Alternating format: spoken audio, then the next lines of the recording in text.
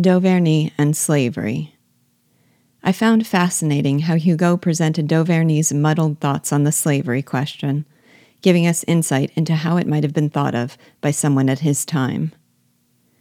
D'Auverney held no principled opposition to the practice. To the extent he considered political questions, he unthinkingly sided with his plantation master uncle. But even so, he recalls being horrified by his uncle's hardness and inhumanity, and he remembers feeling powerless to prevent his cruelty.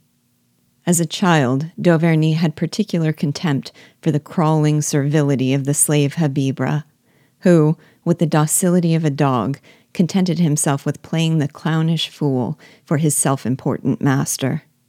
He was especially appalled that this slimy sycophant never once used his influence with the master to ease his severity with the other slaves.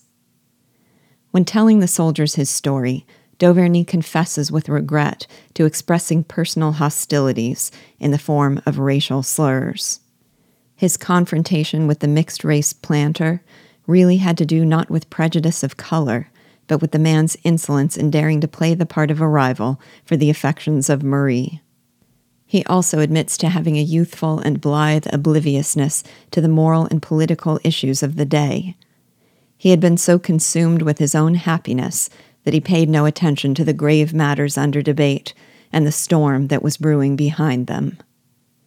And finally, he finds himself in grudging conflict over the stature of one slave in particular. His soul rebelled in horror at the thought that his unknown rival might be a slave. But this formidable antagonist, with superhuman strength, capable of the noble sentiment that would prompt him to drop his dagger in response to Marie's cry, inspires him with a reluctant reverence. We know from his letter regarding John Brown that the mature Hugo's opposition to slavery was one of passionate principle. But that is not the voice he gives to D'Auverney. It will be interesting to learn who D'Auverney is and who he becomes. How the portrayal of D'Auverney and of the Haitian Revolution relates to Hugo's own views and to history is a question well beyond my expertise and the scope of my project here.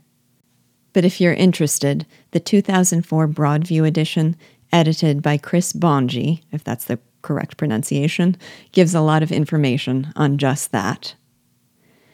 In it, he mentions that some translators have opted to rewrite the novel altogether.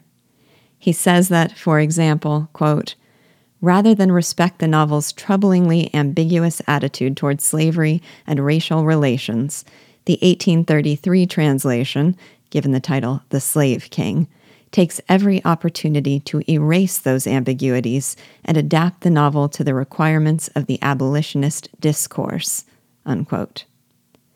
That isn't the approach I'd recommend, nor is it the one that Bongi endorses, but I'm definitely curious to know how the two compare.